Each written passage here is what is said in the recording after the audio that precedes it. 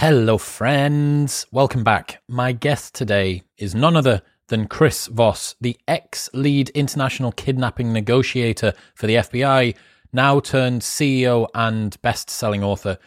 Chris is someone who has negotiated under the highest imaginable pressure with kidnappers, bank robbers, and terrorists. Also, we think that Denzel Washington has played him in a couple of different films. So Chris is definitely someone who is worth his salt. Today, expect to learn the single most powerful phrase in communication, how to say no more effectively, how to improve your confidence during a discussion, Chris's best strategies for de-escalating a disagreement, his opinion on Trump's communication style, and much more. This episode is just so much fun. It's been over 18 months that I've been planning this with Chris, and his hectic schedule has meant that we've kept on moving it back, but it was so worth the wait. I would love to know what you think of it. Give it a share, send it to some people that you think would enjoy it, because it's just so cool. Chris's stories are phenomenal, and I'm hoping that he's going to write a new book so that I have an excuse to bring him back on. In other news, this episode of the podcast is brought to you by Reebok. Not only are Reebok offering 20% off everything site-wide, they've just extended that deal to all of Europe as well. So if you're listening outside of the UK and in Europe, you can get 20% off the entire Reebok website. That includes their phenomenal Nano X training shoe. I mean, keep banging on about it until you buy a pair. We have sold quite a lot of pairs off the back of this discount code, and we're not going to stop. I am in love with the Nanos. I have been since I've worn them for the very first time in 2018, and I've not switched training shoes since. It's very hard to describe, if you haven't worn a proper training shoe, just how big of a difference it makes to have something which is stable and supportive and actually built to lift in.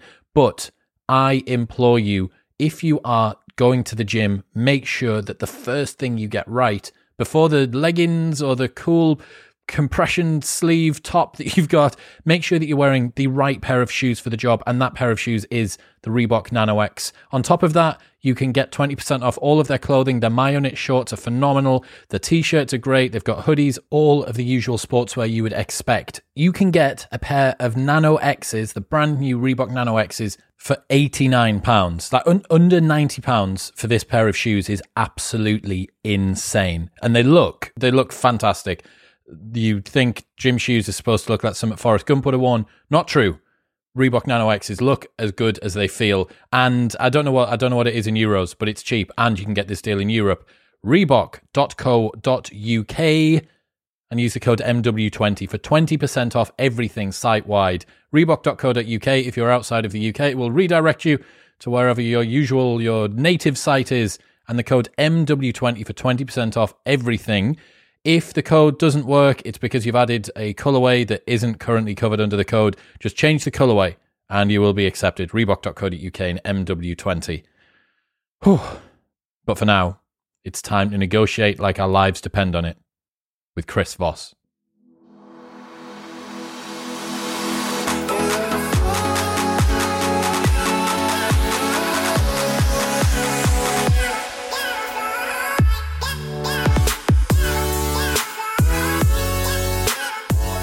Ladies and gentlemen, welcome back. I'm joined by Chris Voss. Chris, welcome to the show.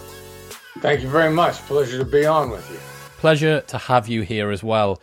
Negotiating today, we're going to learn how to hopefully have productive negotiations. Let's define our terms first. What should be our desired outcome from a negotiation? Why are we negotiating? Well, really, your desired outcome should be a better relationship. I mean, by definition, I can explain intellectually why it's impossible to know what the best outcome of the negotiation could be. You're holding information back, they're holding information back. Information being held back by both sides is important. Therefore, not only is your information flawed, it's flawed in important ways. So the more people get focused on an outcome, the more they have blinders on, the more they are likely to miss a better deal. So if you're focused on a better relationship, that's going to sort of permeate the interaction and increase the chances that the other side is going to show you theirs. and you'll get a better deal. And then plus they're going to enjoy the process, and the chances that they're going to want to do it again are much higher. Being familiar with your work, it seems like an adversarial relationship during a negotiation is something that you try and steer clear of as much as possible. Yeah, because it's just going to harm how much I could get. It's going to harm my ability to get it again. Like an adversarial relationship is going to sting the other side. They're going to remember that. It's going to discourage them from wanting to continue to negotiate with me. That's not good for me long term. There was Goldman Sachs executive a long time ago, Gus Levy. His phrase was greedy, yes, but long term greedy. That's a good way to put it. I suppose as well with the networking effect now that everyone knows everyone, it's much easier to have free flow of information. You can't, the charlatans and the psychopaths and the con men and can't hide as much anymore. Yeah, it's going to get out. It got out before anyway. But now it's just getting out faster. It gets out at hyperspeed now. What do you think most people believe about negotiating, which is wrong or ineffective? You know, that you got to beat the other side. I mean, we're even really careful how we phrase it. Like, we never talk about the person across the table as the adversary. We refer to them as a counterpart. The adversary is a situation. I mean, if you're negotiating with someone, you're both faced with different aspects of the same problem, which by definition is you're both going to be better off if you collaborate. Now, most people, and most negotiations categorized as win, lose, beat the other side. And that just hurts people long term. It just does. Who is the worst sort of person to negotiate with then? And how can we get them involved in the dialogue? Yeah, well, it's not the worst person. I mean, it's typically what you run into is occasional type mismatches create problems. I mean, there's basically the world splits up evenly into thirds. Fight, flight, make friends. These are the caveman responses to survival. This is wired into us. It's baked into us. There's no way around it. And the world, we've polled really the world, and we've seen that the world splits up evenly into thirds. I mean, we've taught for a while. We were teaching negotiation to executives from the Chinese Development Bank, and it's a great culture to have a stereotype about. Whether they're very guarded or whatever your stereotype might be about them. And we're working with these people internally, and we're seeing all three types. So what does that mean? Type mismatch. For example, if you're very thoughtful and you like time to think, which means silence. Well, if you're really conscious of the relationship and the dynamic, you see silence as a way that people trigger anger. So there's an obvious disconnect here. One person's loving the silence because they want to think, and the other person's going like, oh my God, oh my God, oh my God. The other person's mad. Yeah. And it is a comedy sometimes. So being aware of type mismatch at a given moment is really, really the issue. And if it splits into thirds, you don't have a lot to keep track of. If you're running into problems, it's probably a type mismatch.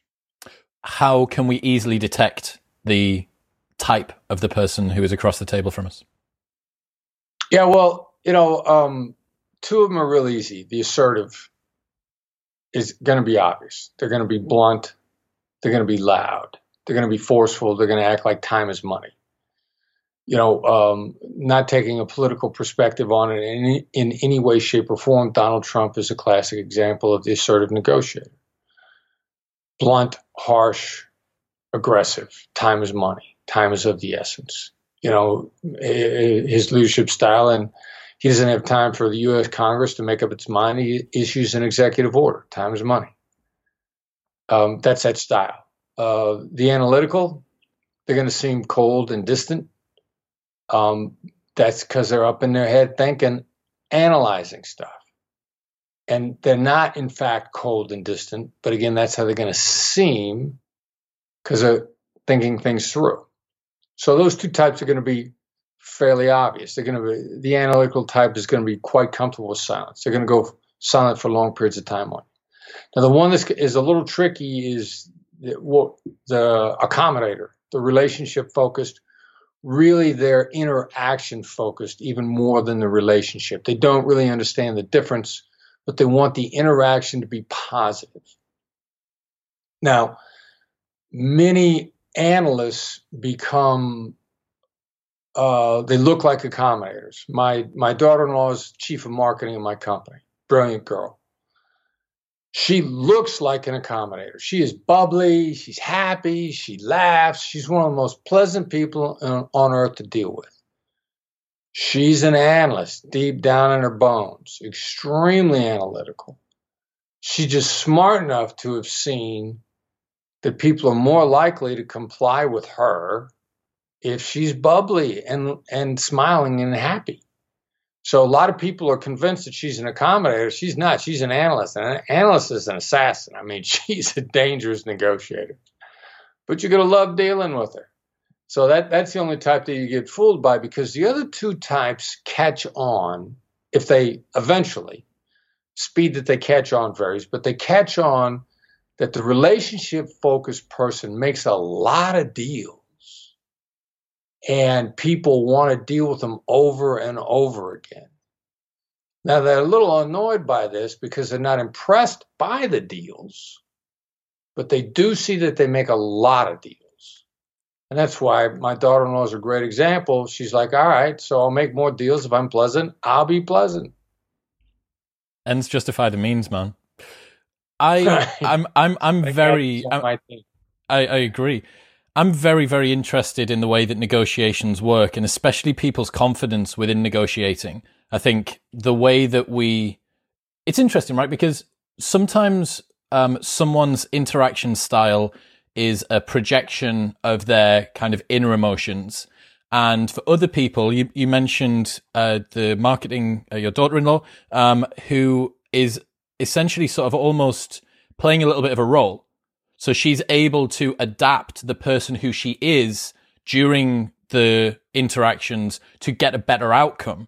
It doesn't mean completely compromising, but perhaps, glazing over some bits and enhancing other bits and so on and so forth. How can someone who maybe doesn't feel like they have a massive amount of confidence normally day to day, either in themselves and or in negotiations, what can they do to make themselves feel a bit more assertive and in charge when they sit down?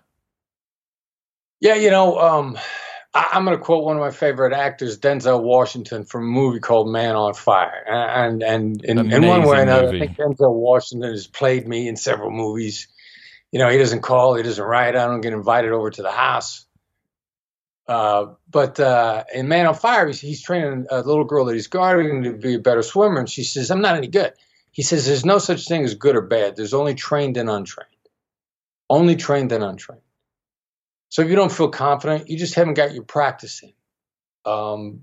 Same thought, Daniel Coyle wrote a great book called The Talent Code.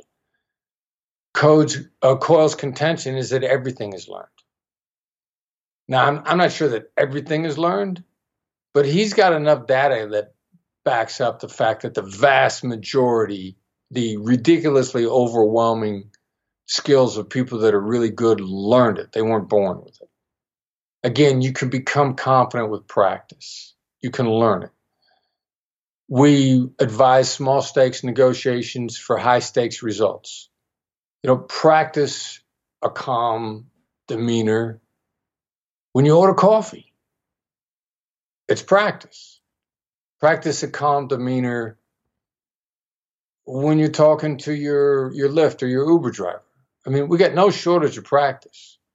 One young lady, I'm coaching in some negotiations now because of COVID and the economic switch. She's moved back into her parents' house, which means her mother is there giving her a hard time every day.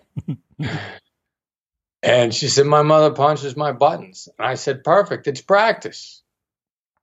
Practice being calm with your mom. If you can't do it in the moment, you rehearse the interactions or prepare for them constantly. You sit down in the basement, the fully furnished basement, and when you go upstairs, your mother's going to punch your buttons, and you can just see yourself getting mad. So just rerun it in your head and see yourself. If not staying calm, see yourself being silent. It's practice. How you envision your performance. It's what great athletes do. Michael Jordan, LeBron James, they see themselves hitting the game-winning shot over and over and over. They practice it on the court. They're out there by themselves, but they imagine being surrounded by fans screaming for them to miss. They imagine being in a hostile environment. This is all practice. That's the way great athletes become great. You could do it yourself in negotiation. The term that you've kept on using there is calm. Does confidence come from being calm? You could do it either way. You could practice a calm voice. And that's an interesting point, because if you could just practice, what we refer to as the late night FM DJ voice,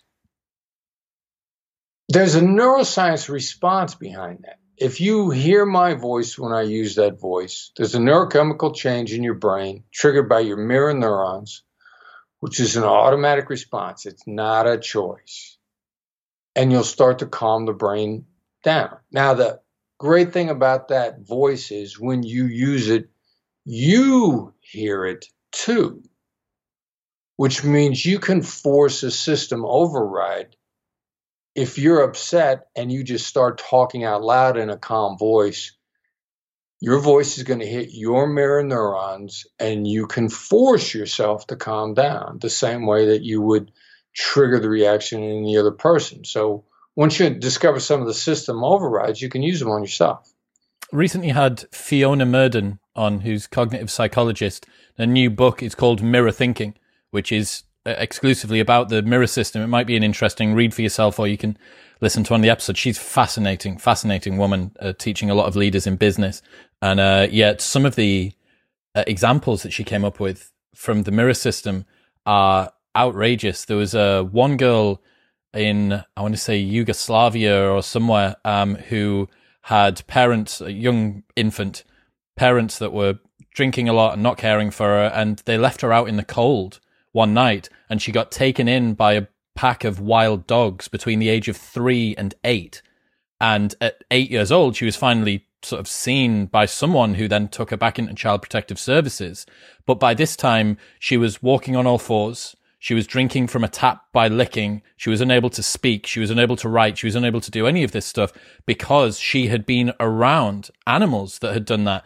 So the ability for us to completely transcend what we would naturally probably consider our nature, bipedal, talking, using hands, like the mirror system is so pervasive and so powerful that it can turn a child essentially into a kind of a mirror of a canine.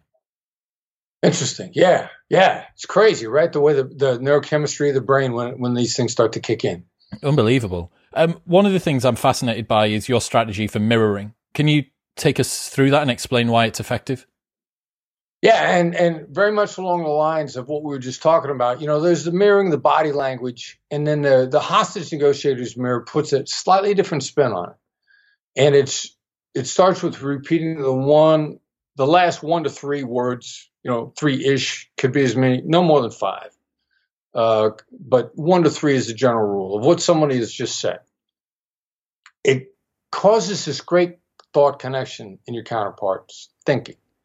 They go on, they reword. It's actually a much better thing than to say, what did you mean by that? Because most people, when you say to them, what did you mean by that? They're going to repeat it, the exact same words, only louder, kind of like an American overseas. But with the mirror, people have a tendency to reword. There's something in the message that clicks with the other person, which tells them, okay, I heard your words and I still don't understand. Could you give us an example? My son and I, it's one of the negotiations in the book. We're going back and forth. We're prepping for some training, and I asked him if we got the notebooks ready. Now, the notebooks that I have in mind, they kind of look like this. They're just, a notebook. Or that's the notebook that he has in mind. Now, what I have in mind are 3-ring binders, but I'm calling them notebooks. So I say, do you have the notebooks ready? Now he senses there's a disconnect in our thinking. So in order to try to clear it up, he says to me, what do you mean by notebooks? And I go, notebooks! And he says, yeah, but what do you mean by notebooks? Notebooks! And finally he just mirrors me. He goes, notebooks? And I go, yeah, 3-ring binders. Now, so whatever reason, there's something in the way the hostage negotiator's mirror hits the brain that gets people to reword and continue, even when they're closely guarding what they're saying. And the first time I ever did it, I practiced it. So it's a great default tool to go to when you're at a loss for words. And I'm in a bank robbery with hostages, talking to the bank robber. We got his van outside. And I said, we found this van outside. And he says, we only have one vehicle. And I said, you only have one vehicle? He said, yeah, we don't have one vehicle. You don't have one vehicle? He said, well, you chased my driver away. I said, we chased your driver away? He goes, yeah, when he saw the police, he cut and run. Now, what he just did was admit that there was an accomplice that we didn't know about, which also meant he's giving us a witness against him, because this is a guy who could tell on him. In no way, shape, or form is it in his interest to tell me about the getaway driver that got away. But I start mirroring him, and this guy was a very control freak negotiator. He embodied all of the characteristics of a really dangerous business negotiator. He pretended like he was powerless. He acted like we were the problem, that he was cooperative. He did all these things that actually kept him completely in control while looking powerless, which meant his words were ridiculously well selected. And so to get him to start sharing information he had no intention of sharing is a great example of how mirrors gets information out of people. I love that. Is that linked to our addiction to correction that you talk about? Is it a similar pathway that works with that? Yeah, it's an interesting question. I think it probably is. It has to be. There has to be something similar to it, because the compulsion to talk is precisely the word I was thinking there. Precisely the word. I had Robin Dreeke, who you may be familiar with. I had him on years and years and years ago. And I remember he was the first person before I read your book. He taught me about that compulsion to correct. And I think his example was how he would get someone to give him their birthday. And he was like, I bet that you're born in September, aren't you? No, November. Oh, yeah, it must be the 16th. No, the 17th. And you're like, and you can feel it's like a visceral response that you want when someone says a thing good-naturedly, not accusing, not saying like, I bet that you can't lift this weight, more just, a natural conversation of something that's a little bit off. This compulsion to want to correct them is powerful, unstoppable. Yeah, it's an interesting point. A lot of people, and you're triggering some other thoughts that come to mind. A lot of people outside of negotiation, they tumble over the power of the compulsion to correct, and they use it in a lot of different ways. And nobody ever notices. That's the other thing too. Like when somebody corrects you, they never notice that they've given you a bunch of information. Their guard never comes up, which means they're not going to backtrack on you. It's that's cool. It's really cool, really, really cool. Can you talk about how to say no more productively? Like there has to be a point that you reach during a negotiation where, like, you have to give a negative answer. You have to say that that's too far or that's something that we can't do. How can we say no more productively? Yeah, and there are a lot of negotiators actually out there that are going to continue to pound on you until you say no, not once but twice. I mean, I've run across no shortage of hard bargaining negotiators, and their rule of thumb is they're not going to let up until you've said no twice. So how do you say no productively is a question. Our first way of saying no is how am I supposed to do that? I mean, it triggers so much in the other side. It's the opening story in the book, Never Split the Difference. And really good, really bad about that being the opening story. People get it right away. I mean, I got no shortage of people who come up and say, wow, how am I supposed to do that? I've closed so many deals at my terms. Oh, and that's all I ever say. But the problem is that's the only thing they ever learn. So they could be doing so much better. But the first time they say, how am I supposed to do that? I mean, it alters everything in the moment. Because what the other side hears when you say that is, I'd love to comply, but you're giving me an impossible task. And so let's figure out a more productive way to proceed. And that's why typically the other side, they don't feel attacked. They feel collaborative. It triggers collaboration. My son also refers to this phrase as forced empathy. It makes them take a look at you. Involuntarily, they don't do it on purpose, but they step back and they say, wow, all right, so let me rethink everything. Even if they come back at you with, if you want the deal, you have to.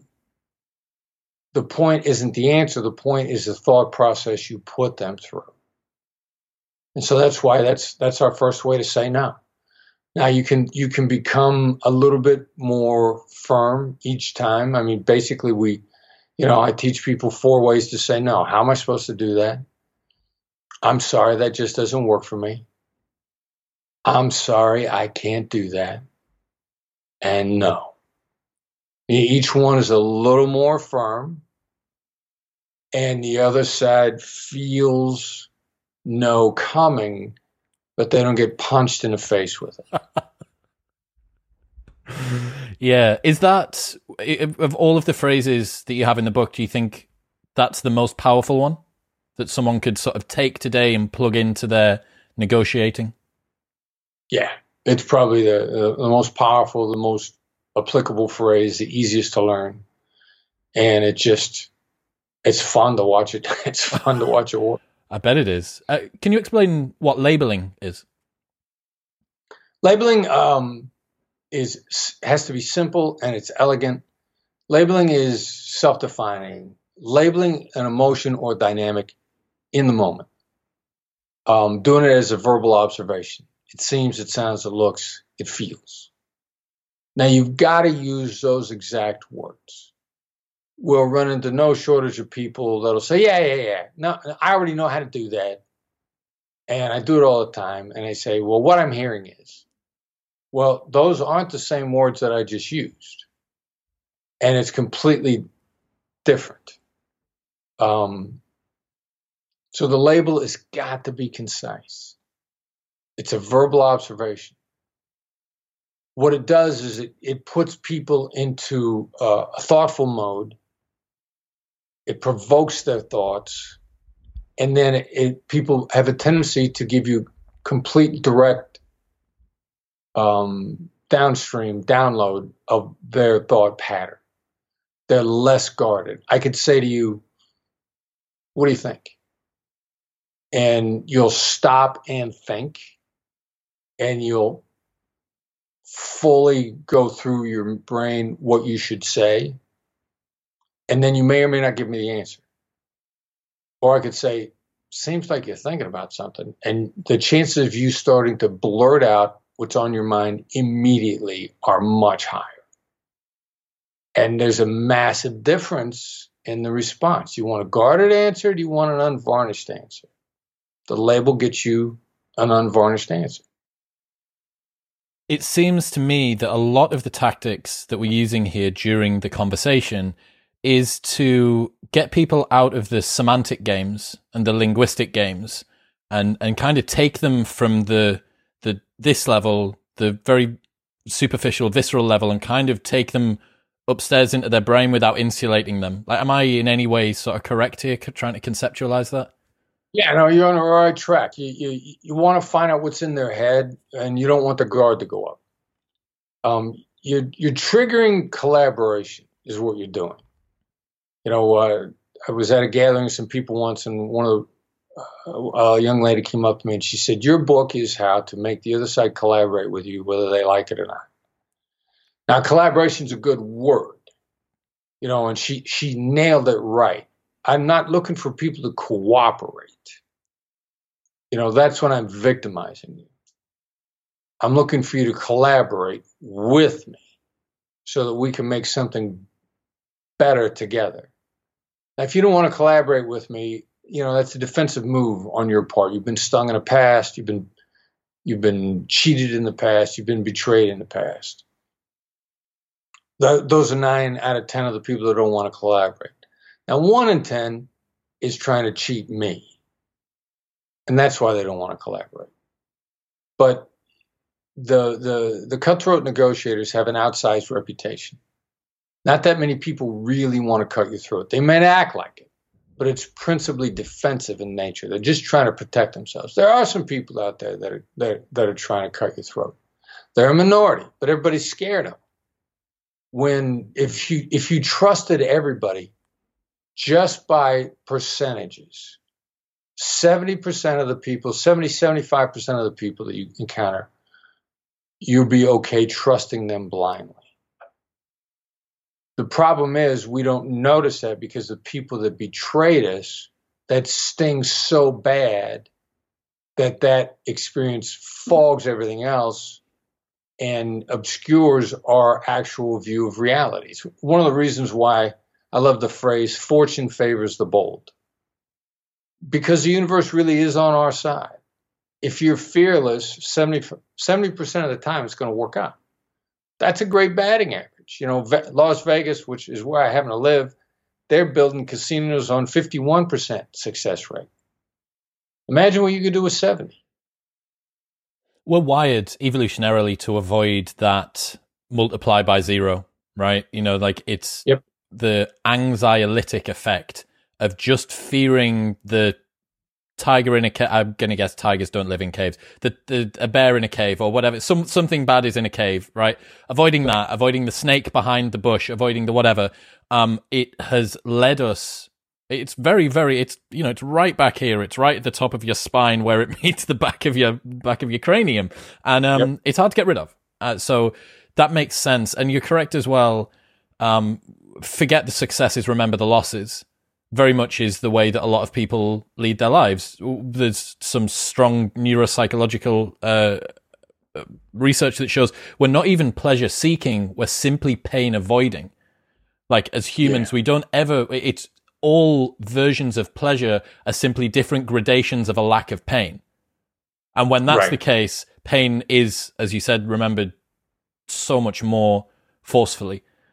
This sort of leads me nicely into something that I really love that I've taken from your work, which is about implementation and agreement. Like, yes is nothing without how. Can you explain what that means? Yeah, well, even if people mean to agree with you, a lot of people just don't think it through. So, like, you and I could intend to have a great agreement. I just haven't thought how I'm going to implement it. And as soon as you start asking me how, you put me in an implementation phase. And, as they say, hope is not a strategy. We can't hope this is going to work out. We actually got to think it through. So that's the first issue with genuine people. Second issue is this whole yes thing. There's 3 kinds of yeses: commitment, confirmation, and counterfeit. Now, there's this nonsense out there called the yes momentum or momentum selling. And that is, if I get you to say yes enough times to the little things, you got to say yes to the big one.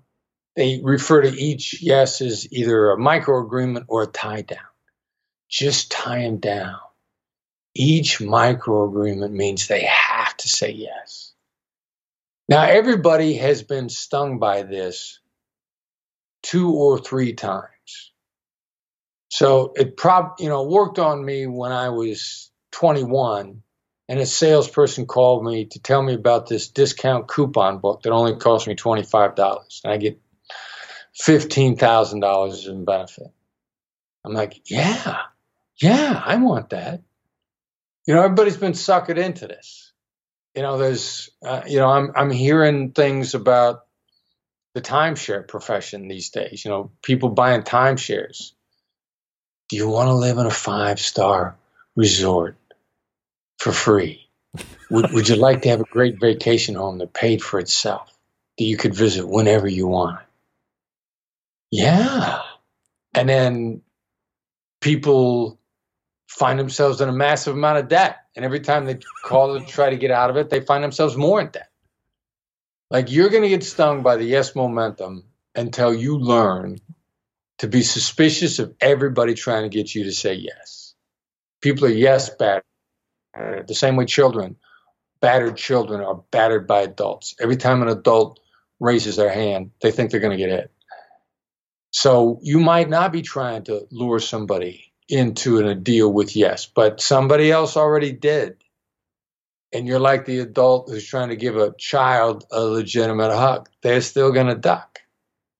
So the more you try to get people into yes, the worse your problems are going to be. And as soon as you shift into how, you're out of this yes problem entirely. And you're about, how do we make a great deal? How do we move forward? How do we profit? Then your deals sail through in a much faster, much smoother way. I guess that links back to what we said at the very beginning as well about not just battering the other side, because if someone's agreement is based on implementation, they are more likely to have thought through what they're agreeing to and less likely to over-agree, I guess, as in agree to something that they didn't mean to or that later on they're going to regret. Like, I often use this example. So I work in the nightlife industry, and I've stood on the front door of 1,000 different nightclubs and watched 1 million drunk people go into them. And a lot of the time you'll have an event, let's say it's a really popular date, maybe Halloween or New Year's Eve, something like that. And someone comes up and it's rammed to the rafters. There's very, very few spaces left over. And this person's desperate to get in. All of their friends are in there.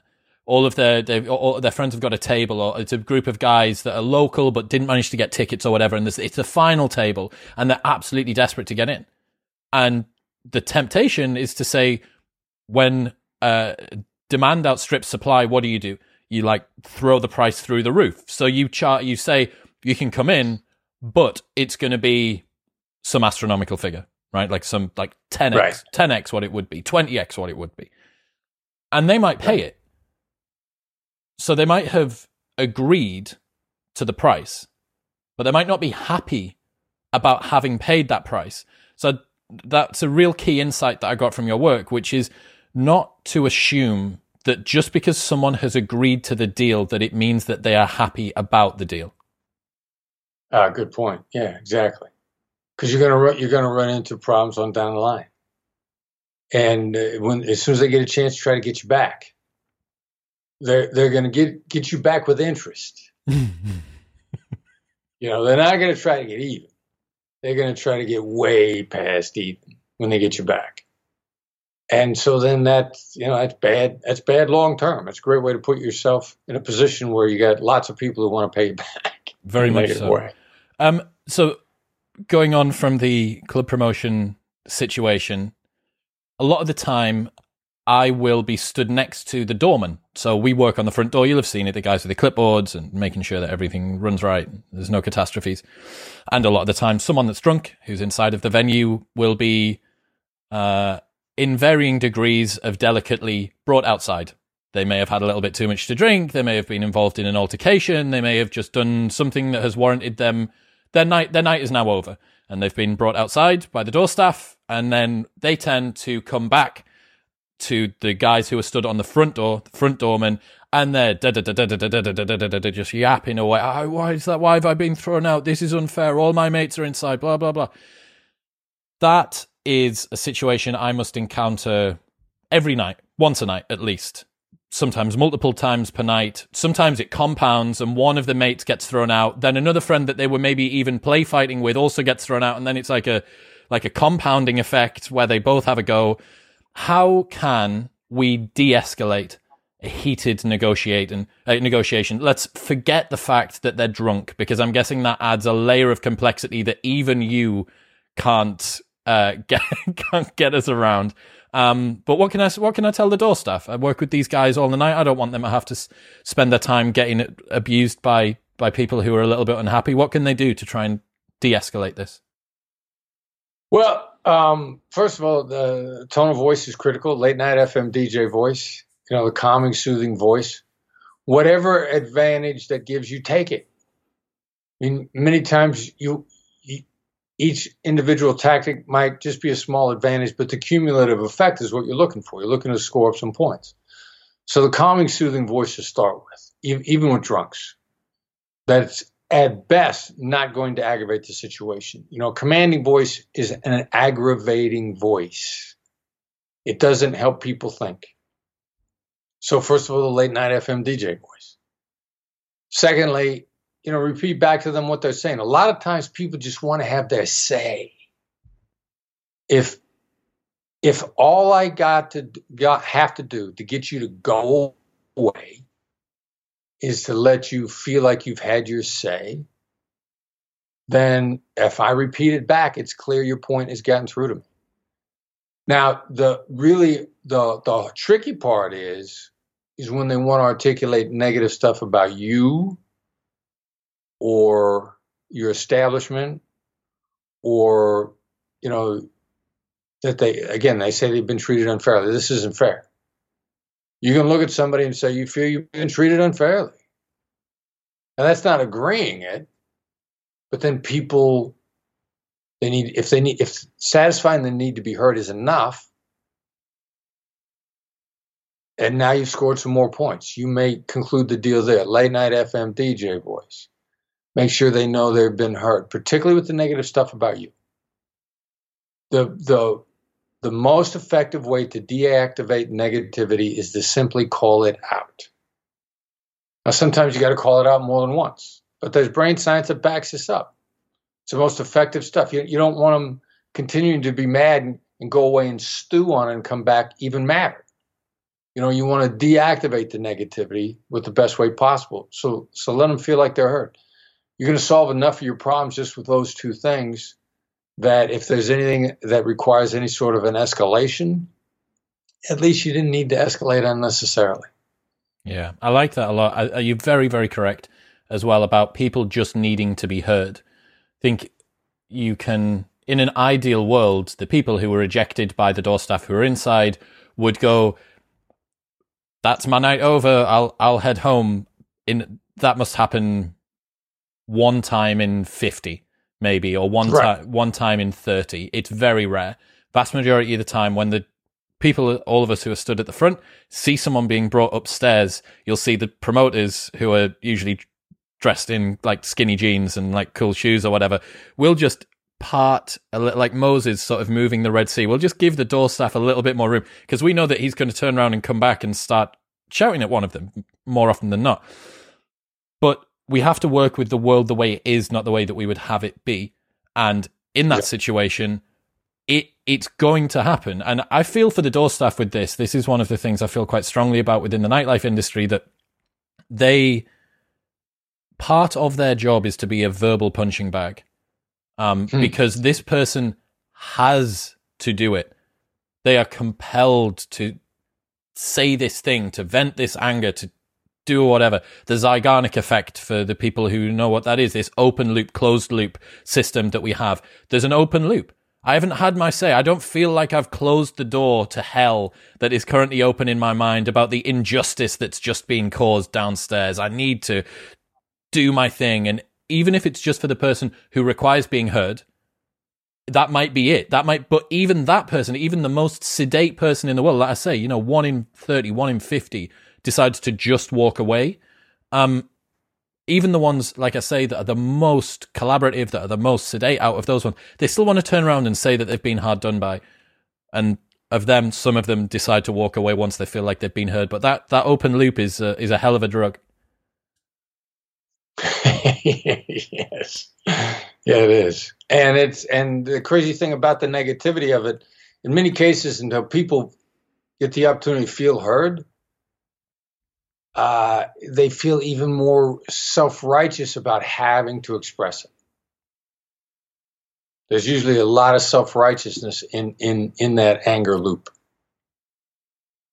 I would agree. The converse of what we said earlier on, the most powerful phrases that we've got in negotiating, are there some that people overuse, or like some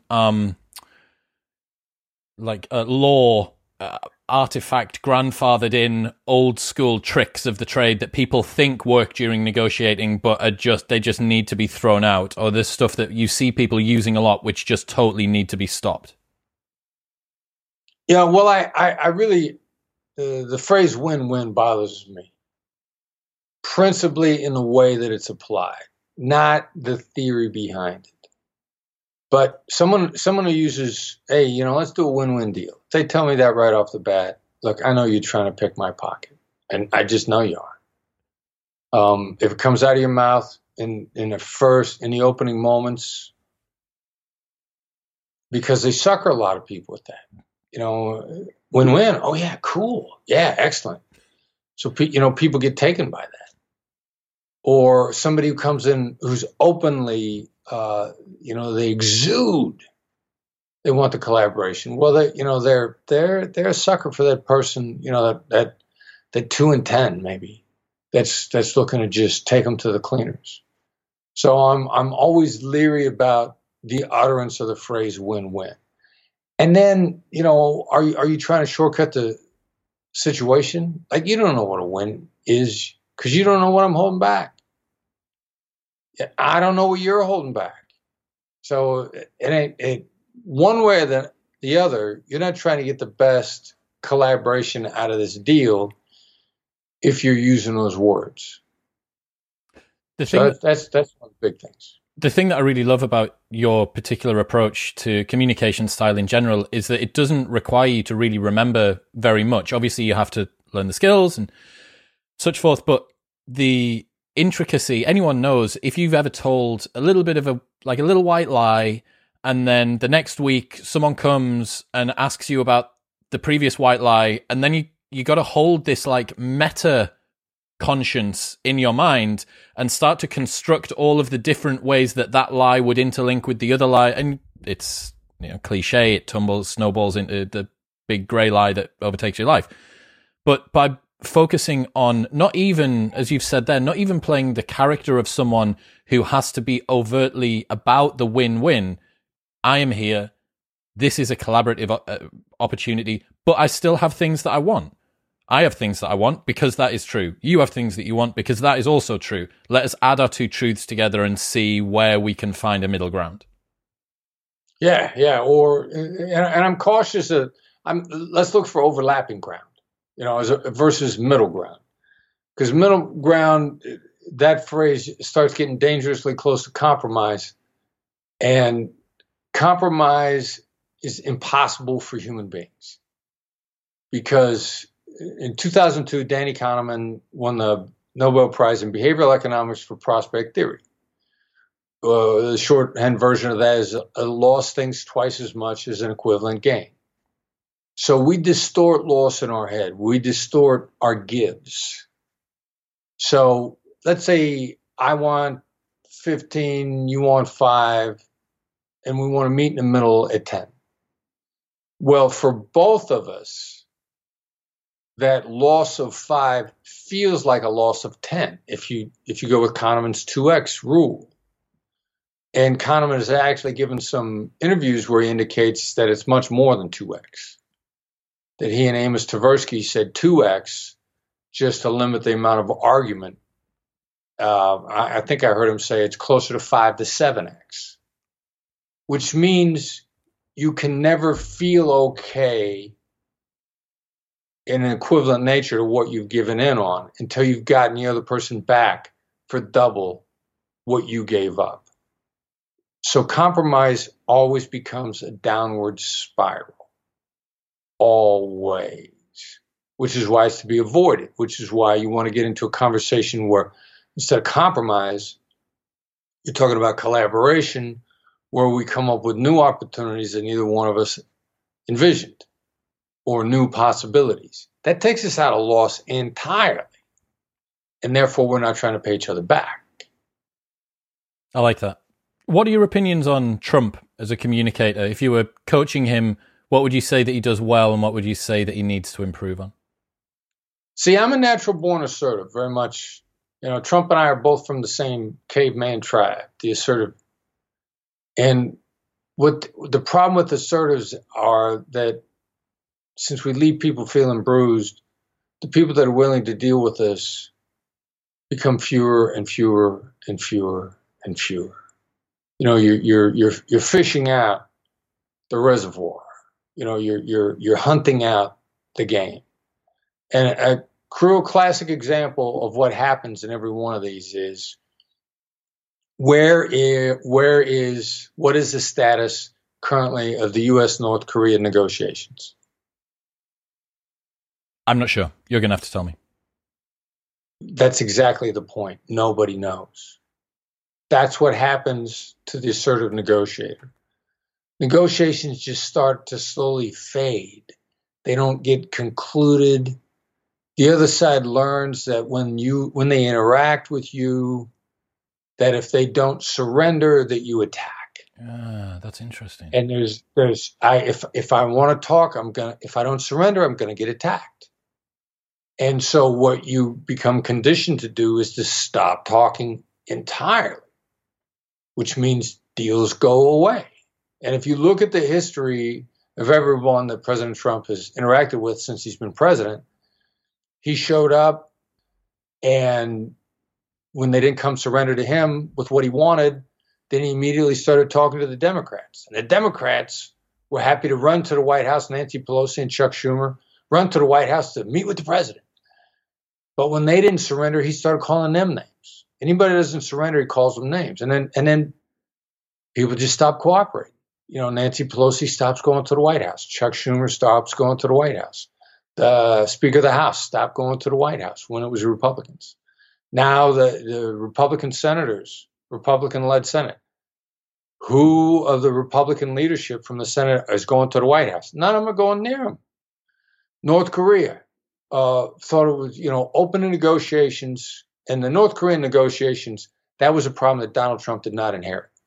That was, a stinking mess that's been in existence for 50 years.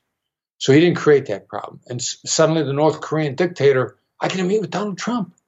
He's fanboying him, and they're meeting in person. And I congratulate Trump for not seeing the meeting as beneath him. I'll go meet with this guy. I don't care. That was great. But then he starts calling them names again. They start arguing. North Korea doesn't surrender. They want to have a dialogue before they surrender. He just wants surrender. Now, where's the negotiation? Nobody knows. Every single person that I ask, where are we on North Korea? Everybody goes, that's the response. I'm glad that wasn't a trick question. No. I mean, I'd be happy to. Nobody says we're in a great place. Like, if you're a Donald Trump supporter, you will not answer that question saying we're in a great place. Nobody says that. Yeah, I think I can really get a sense of what you mean. Obviously, Donald Trump isn't directly negotiating with me, but he is secondarily negotiating with everyone, right? He wants, when he is giving his speech, he is up on stage, he is debating Joe Biden, he is having a collaborative discussion where he wants people to come onto his side of the table. He needs to put himself across in a good way. And I really do get that sense a little bit that 4 years ago, the novelty of someone who was going to drain the swamp and kind of didn't play by the rules and was brash and forthcoming and kind of like alpha masculine in a kind of a assertive Hollywood style president sort of way. Like if Denzel was doing it, there's like the touches of that, like the almost charisma. But after 4 years of never seeing the collaboration come through, the tarnish has been taken off the shine a little bit, and it feels a lot more brash than it did previously. Does that make sense? Yeah, and there are a lot of people that are going like, yeah, well, I'm not a big fan of government anyway. And every few years in American politics, an American businperson holds their hand up and a massive amount of the country goes like, yeah, we need a businessman in charge. And what was it, the 1990s, Ross Perot put his hand up and it instantly a huge portion of America was like, yeah, we're tired of the inefficiencies of government. We're willing to give a businessman a shot. Everybody's disenchanted with government. And some of his approach when he wasn't running the government was, yeah, you could do worse. But you can't say that anymore. No, you are very right. I mean, we keep on seeing this. Mike Bloomberg, like I'll put my hand up. I'll throw my hat in the ring, so to speak. There is I kind of get it, right? Because I think people who maybe don't do politics and don't do business presume that someone who has spent a lot of time in a boardroom has some transferable skills, maybe that they can kind of put across onto the other side, and I can utilize my business acumen in a way that allows me. And I don't know, like there's certainly part like this Middle East thing that Trump's done is very, very impressive and has kind of been pushed under the rug a little bit. I don't think it's been given quite the media attention that it deserved. But Agreed. By the same token, I'm not convinced. It's not for me to say that a career politician is the best person to become president. But similarly, I don't think that this shows us that someone who's come in from a business background happens to have some sort of competitive advantage when it comes to communicating or diplomacy or anything else. I think that ship's sailed a little bit now. Well, I can tell you from personal experience, having spent 27 years in a public sector, the public sector sees the private sector, and in a public sector we go like, yeah, I could do that. I could do that over there, and vice versa. Private sector looks at the public sector, the government says, yeah, I could do that.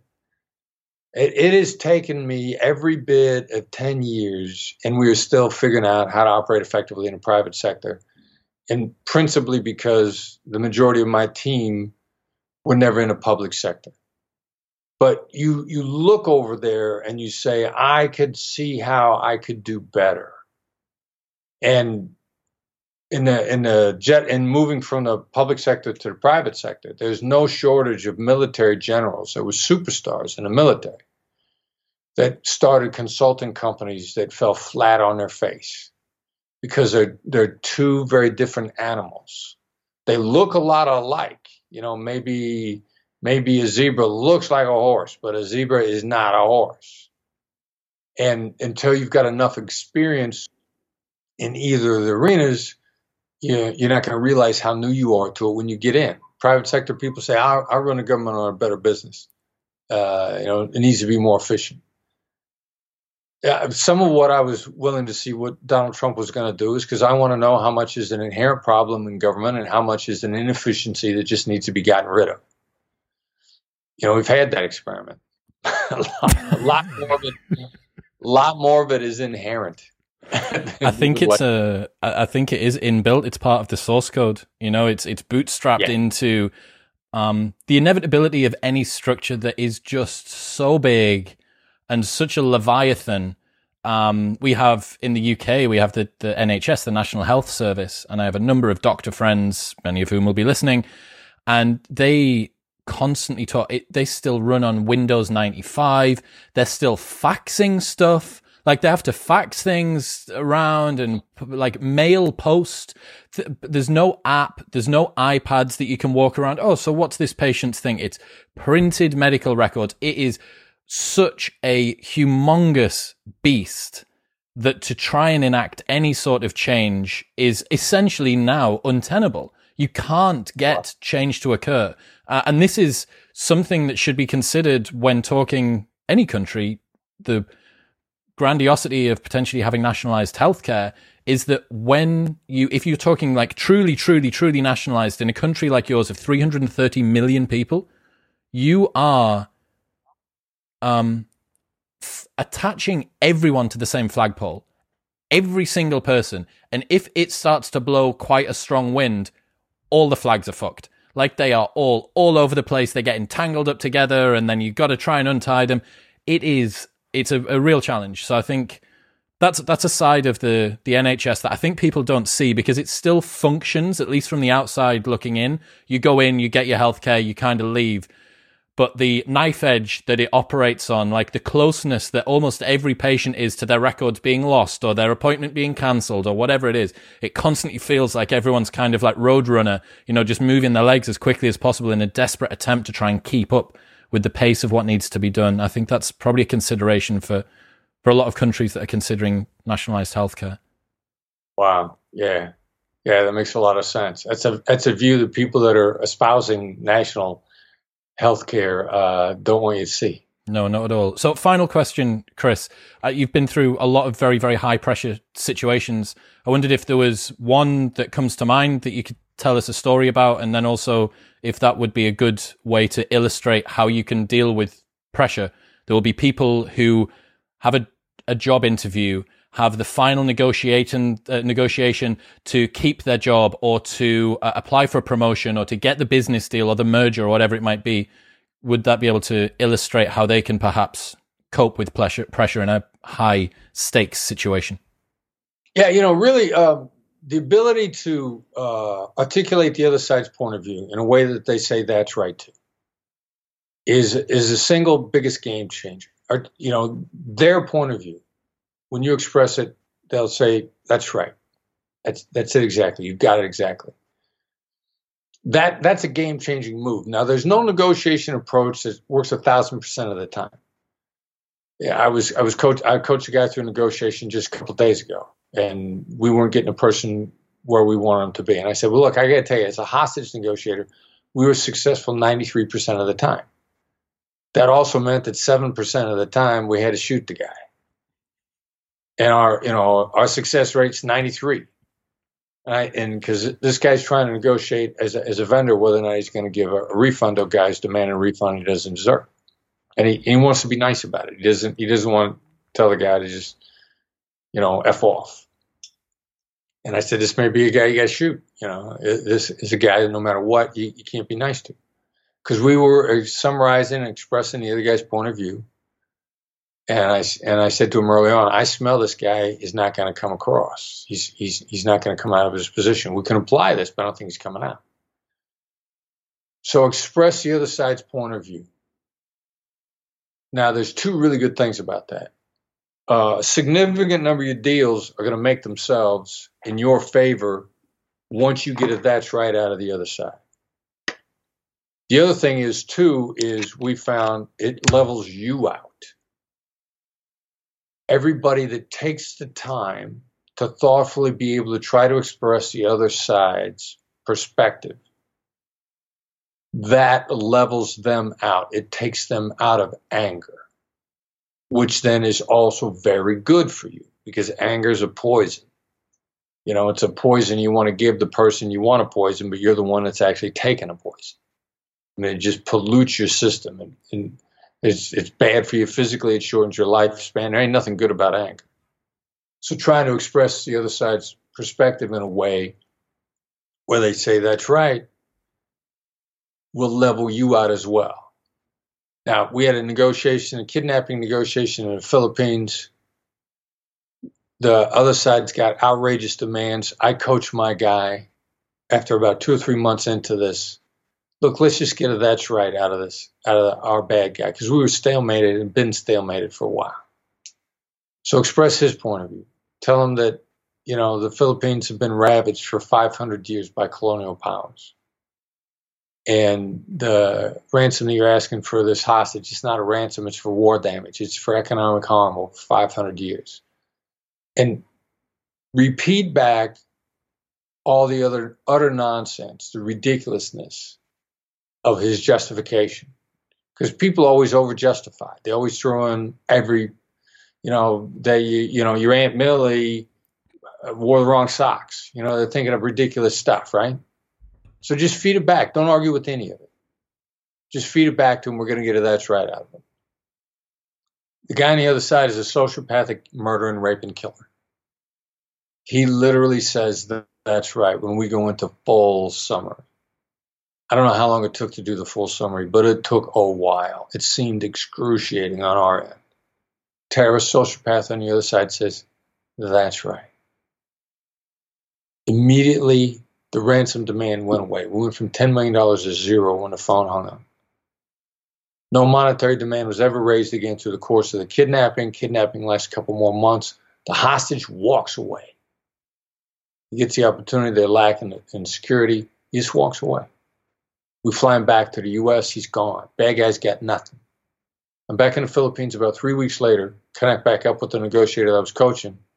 He says, "You're not going to believe who called me on the phone. The terrorist." What did he say? He said, "Have you been promoted? I was going to kill the American. You're really good at what you do. They should promote you." Which was a sign of respect, which is also him saying, "I'd deal with you again." He was calling to tell them that he'd deal with them again, that they were okay. Now, not every negotiation is going to turn out that well. But wherever summarizing the other side leaves you is guaranteed to be better than when before your summary. And where that place is going to be, I can't guarantee. I can only guarantee that you will always be better off if you take the time to summarize the other side's perspective, if only that it leveled you out. And that's why it's worth doing. Chris, I love that. What an amazing story. Today's been just phenomenal. So much for everyone to take away. If people want to check out some more, obviously, Never Split the Difference will be linked on Amazon in the show notes below. Where else should they go? Come to the website, blackswanltd.com, BLACKSWANLTD.com. We've got a massive amount of free material. We got a weekly newsletter that comes out on negotiation tips and advice. It's concise, which is even the most, it's complimentary, which means there's no cost, but better than that, it's concise and actionable. Plus, the newsletter happens to be the gateway to all the other avenues on the website. So go to the website. Newsletter is listed as a blog in the upper right-hand corner. Sign up. You get the book and the newsletter. A lot of people start changing their lives with those two tools. Amazing, man. Thank you. Today's been absolutely phenomenal. It's been 18 months that we've been trying to schedule this in, and it was absolutely worth the wait, mate. So I really appreciate you having some of your time today. Thanks for your persistence. I have enjoyed the conversation.